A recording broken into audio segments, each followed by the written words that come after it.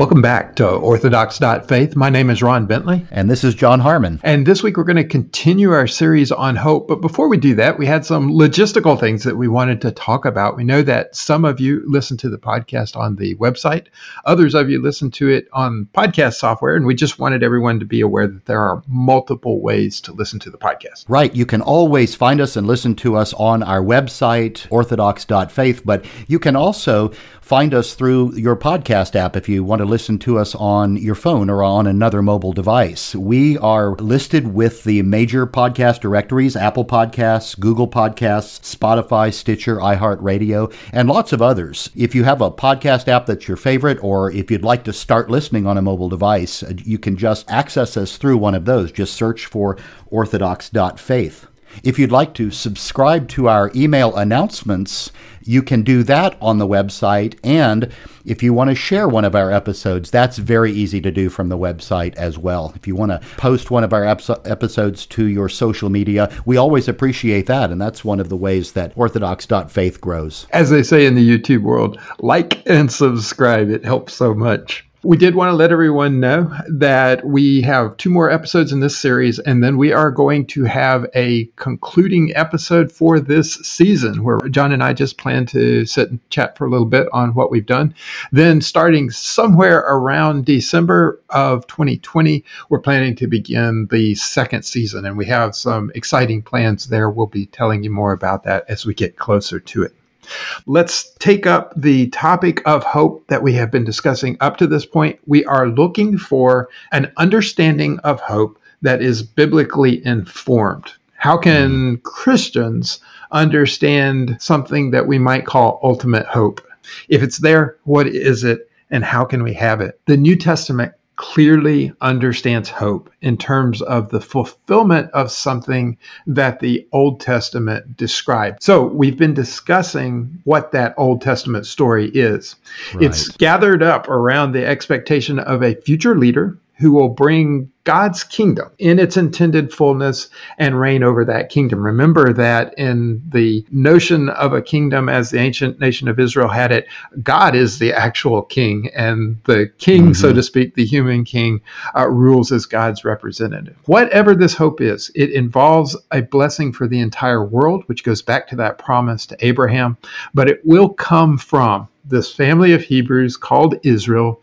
And in the Old Testament, hope becomes more and more focused over time on this royal leader that gets the name Messiah. Right. Hope is not just a nice idea. Hope is rooted in a promise of God made in our real world, in real history. The Bible establishes a historical trajectory for the fulfillment of that promise. Biblically, the hope for Messiah that's associated with God's ancient promise expects a fulfillment right here on this earth in physical space and time. Based on our faith in God, whom we know is present and active in our world, we have hope that he will not cease to be present and active in our world, but will see things through all the way to their final fulfillment. So in this episode, we're going to continue down this road to hope by picking up the story after the onset of the crisis that wiped out the ancient kingdom of Israel as a nation and eliminated the throne of David, which had been the focal point for all these hopes of Messiah. Ancient Israel had that expectation for the ideal king who would come and rule righteously and justly as God's direct representative, as we've already indicated. That expectation had grown more focused over time, but now suddenly there is no throne to sit on, no nation to rule over. What happens at this point? Would those focused expectations of Messiah become unfocused? Would they disappear completely? And when it came time to look for the fulfillment of this hope, the best we can say is sometimes it was a very good thing, and sometimes it went badly wrong, as we lead up to the time where Christians found the fulfillment of this hope in the person of Jesus Christ.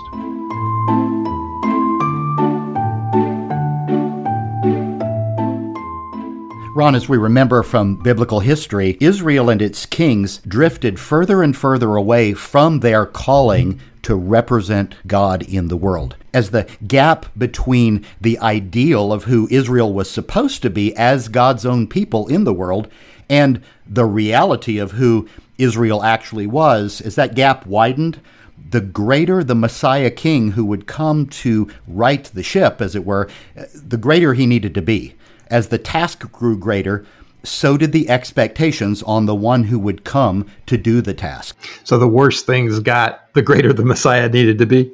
Right. All of these expectations of Messiah heated up all the more when that gap ultimately included the absence of a nation and a throne, as we said earlier, but both of which were integral to the task that Messiah was to undertake.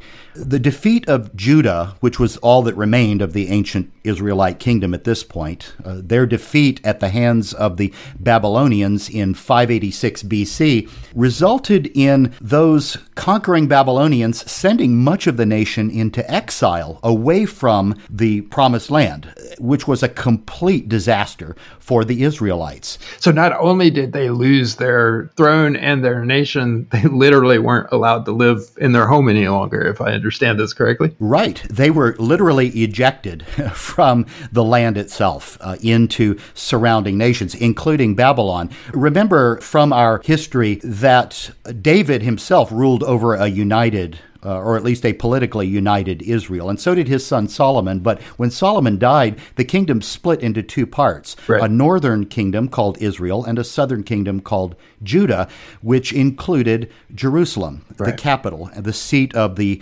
Davidic throne. When the Assyrians conquered the northern kingdom of Israel, which lasted about 200 years, actually less than 200 years after the split, they practiced a policy of scattering the peoples and kind of intermixing them, bringing peoples from other parts of the conquered empire in and sending Israelites out in order to mix up the people. So national rebellions would have a very difficult time coalescing and being launched against the conquering Assyrians. The Babylonians picked up this practice and followed it as well. Judah only lasted about another 150 years after the fall of the northern kingdom. Its capital city, Jerusalem, fell in 586, as we said. This policy of exile continued. One of the young men who was carried into exile to the capital of the empire, Babylon itself, was a man named Daniel.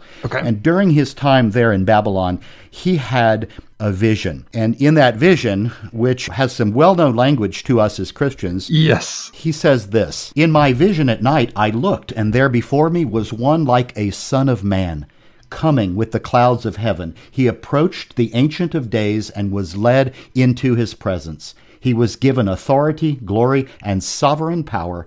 All nations and peoples of every language worshipped him. His dominion is an everlasting dominion that will not pass away, and his kingdom is one that will never be destroyed." This is a picture of the Messiah during the exile that Daniel has, being in God's presence and being sent to actually exercise divine rule, not representative rule, but actual divine rule on earth. It is hard to overestimate the importance of that language. As I understand it, the Ancient of Days there represents God, and someone is approaching God who's going to take this throne that never ends. Right. And of course, Jesus grasps this title and applies it to himself over and over in the Gospels. So no question about it that this is Jesus that we are seeing here in this scene of Daniel's vision. Eventually, after the period of the exile came to an end, less than 100 years after Jerusalem's fall, it came when the Persians defeated the Babylonians. And the Persians allowed the Jews to return to Jerusalem and begin rebuilding and to have the freedom to worship God as they chose. But most of the exiles chose not to return.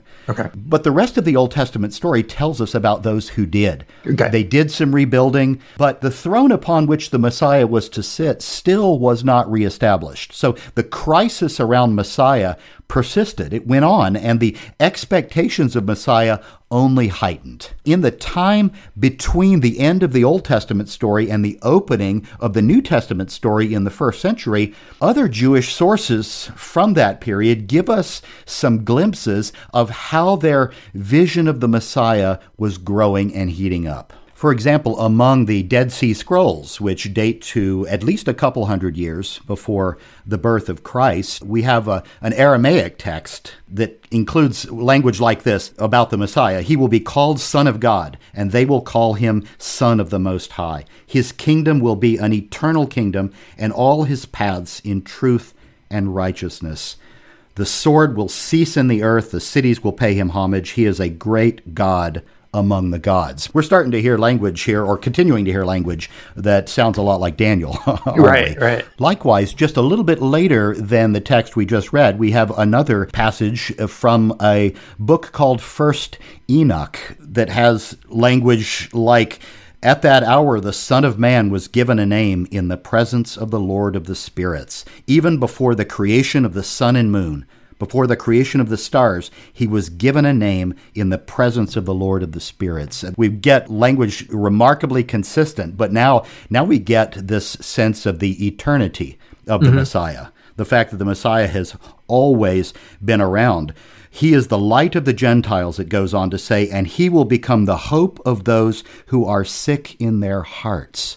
Something we should really notice about that is the fact that there's spiritual healing. Yeah. Not just political and military victory and the reestablishment of David's throne, but there's spiritual healing associated with the Messiah now.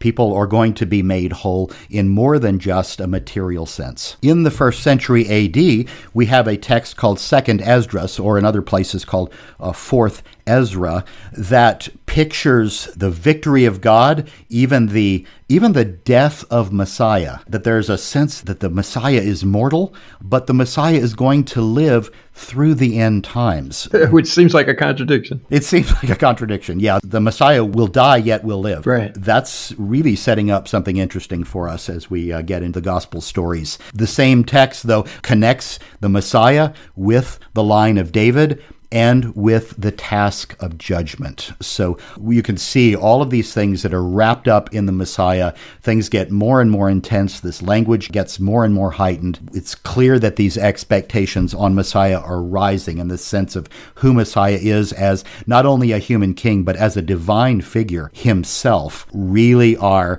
part of the mix by the time we get into the exile, the post-exile, and especially through this period that leads up to the New Testament. Right. So we have a variety of texts that are not in our scriptural canon that still let us see that the Jewish thinking about Messiah is developing over time. And John, as I understand it, these texts you have given us go from several centuries before the time of Christ to, I believe that last one was actually shortly after the time of Christ, and might even have been informed a little bit by some of the things going on in the Christian community. Right.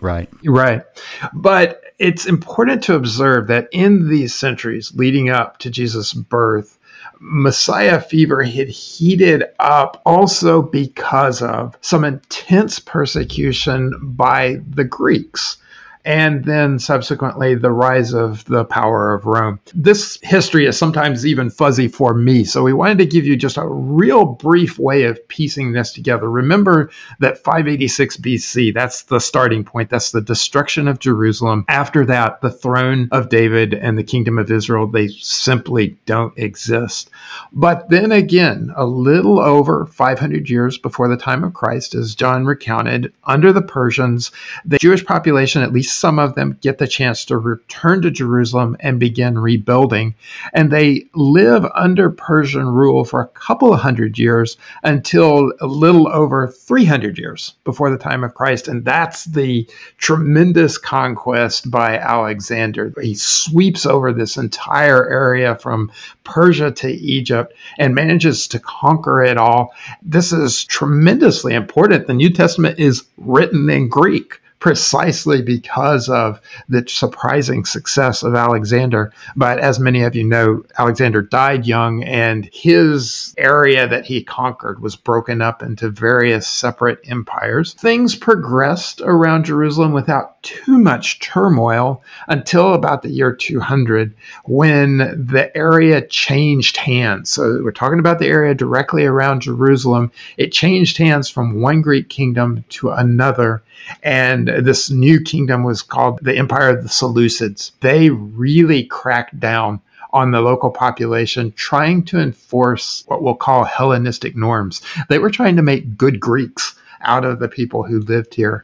And as part of that, they would do things like forcing the Jewish population to eat pork, sacrificing pigs on altars that were built on the place where the temple was in Jerusalem. These kinds of things that were just in the face of the Jewish population, and that led to revolt. It was a little bit of a rebellion. At the same time, it was a little bit of a civil war. In certain cases, you had Jewish population who agreed with at least some of the Hellenization, certainly not those extremes, but were willing to go along with it. You had other parts of the population that were dead set against it. In this response to the persecution, these hopes for a Messiah could only grow. The Jewish population there, centered around Jerusalem, did in fact manage to establish a little bit of independence. It lasted for not quite a century when the new kids on the block, the Roman Empire, stepped in to intervene in a dispute over who should rule. And from that point forward, Jerusalem and its surrounding area was subject to Roman power. Notice how, with the loss of the kingdom of Israel and the loss of the throne of David, one empire after another is the occasion for the local Jewish population to express its hopes that there would be a Messiah, that there would be someone who would step in to set right everything that had gone wrong. And so these expectations of Messiah's power moved more and more in the direction of the superhuman.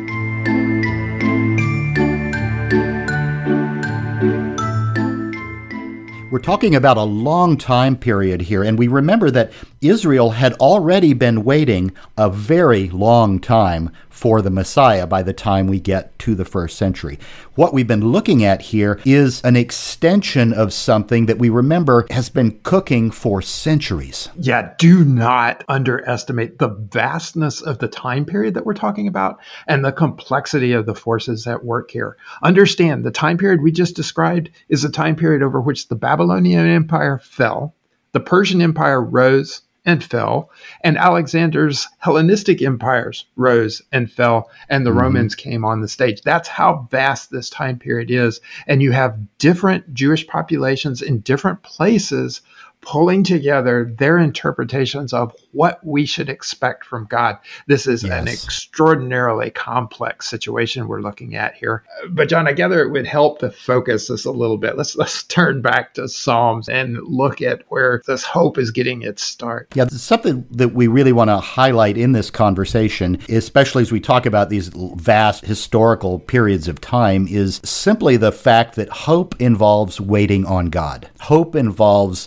faithfully waiting for God to do what God has promised to do. Even if it doesn't happen in my lifetime. Right. That trust that it will happen. Right. That waiting, that faithful waiting by the community of faith. Waiting is something that we typically don't like to do.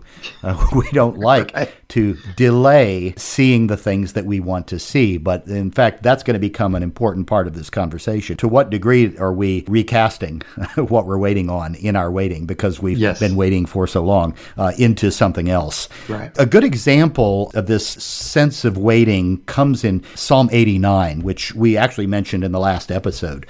Psalm 89 is a royal psalm that reviews God's covenant with David, specifically as it related to the eternal rule that would come from David's line. Okay. After reviewing that promise that God made to David, the psalmist goes into a lament of sorts and asks God, where is the answer to that promise, God? Look around. You can see that we need it. So please bring it. Right.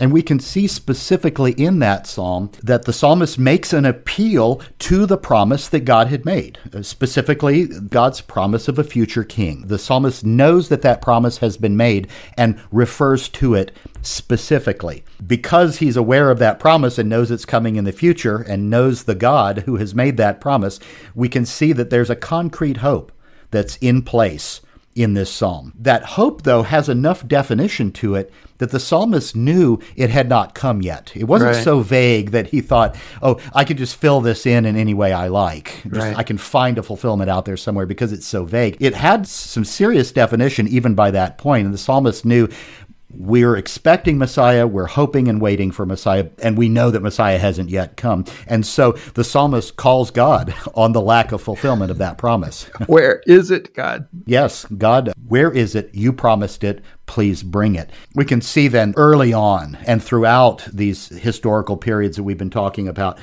God's people referenced God's promises routinely. They put their hope in God and they waited. We can even see in the Gospels examples of how they're still trying to sort this out, how they still see themselves as waiting, and they're still trying to sort these things out. While the people of God, over these periods of time, while they waited, two important things happened. First, they became more intense and more feverish in their longing for the fulfillment of the promise of Messiah. This increasing intensity drove the focus of their hope upward. It drove their hope to God and to God as the fulfillment of the promise. That's a good thing. That's a good development. Hope should drive us to God. Exactly. Drive us back to God's promises. That's something we're trying to establish here in this series. However, at the same time, hope became overspecified. In other words, they refitted their hope to suit what they wanted to see. They held on to their own versions of what fulfillment should look like. That is, how God was going to bring this about. And this began to cause some problems.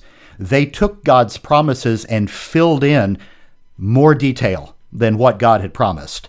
And they fitted it to their own desires about what they wanted to see Messiah do, that ultimately far outran what God had actually promised that Messiah would do. And we can just see this as an extension of the developments that we've been talking about in this episode. And all of that over-specification, that over-defining, over-detailing what they wanted to happen, which colored their expectation of what they began to hope would happen, this created the possibility that fulfillment might pass them by and possibly leave them still hoping for what was already in hand.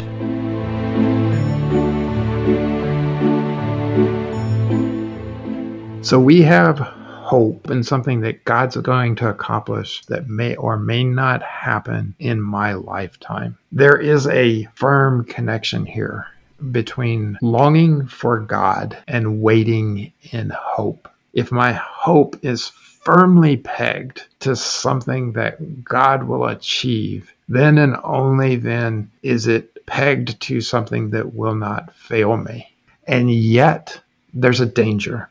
And that's the danger that John outlined. It's the danger that we overspecify that hope, that we start to pin onto that hope things that were never promised.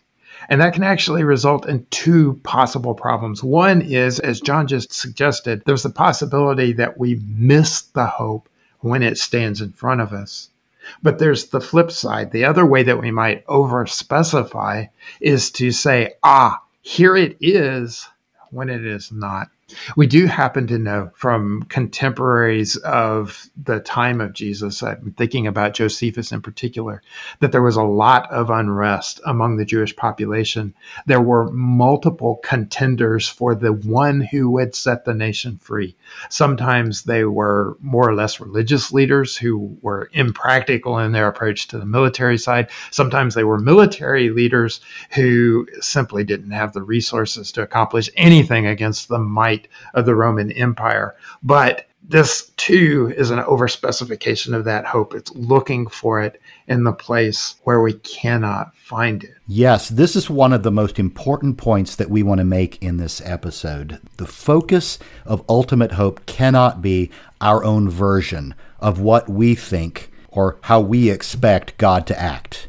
It has to be in God Himself, who makes and keeps His own promises. And those promises, by the way, unrevised by us. Ultimate hope has to escalate from our mere expectation of what we think God will do to our confidence in God himself. This leaves us in a very difficult spot. We have some sense of what God has promised, but given all the potential for confusion, given all the potential for overspecification, given the potential that I will point out this is what God is doing when it's not what God is doing, or the potential that I will completely miss what God is in fact doing, how do I know when God is fulfilling this hope?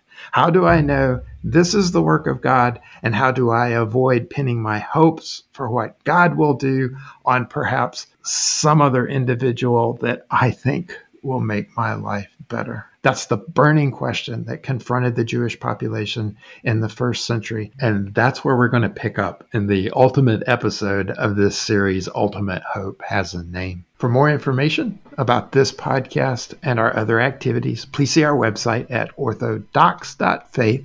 That's orthodocs.faith. And thank you very much for listening.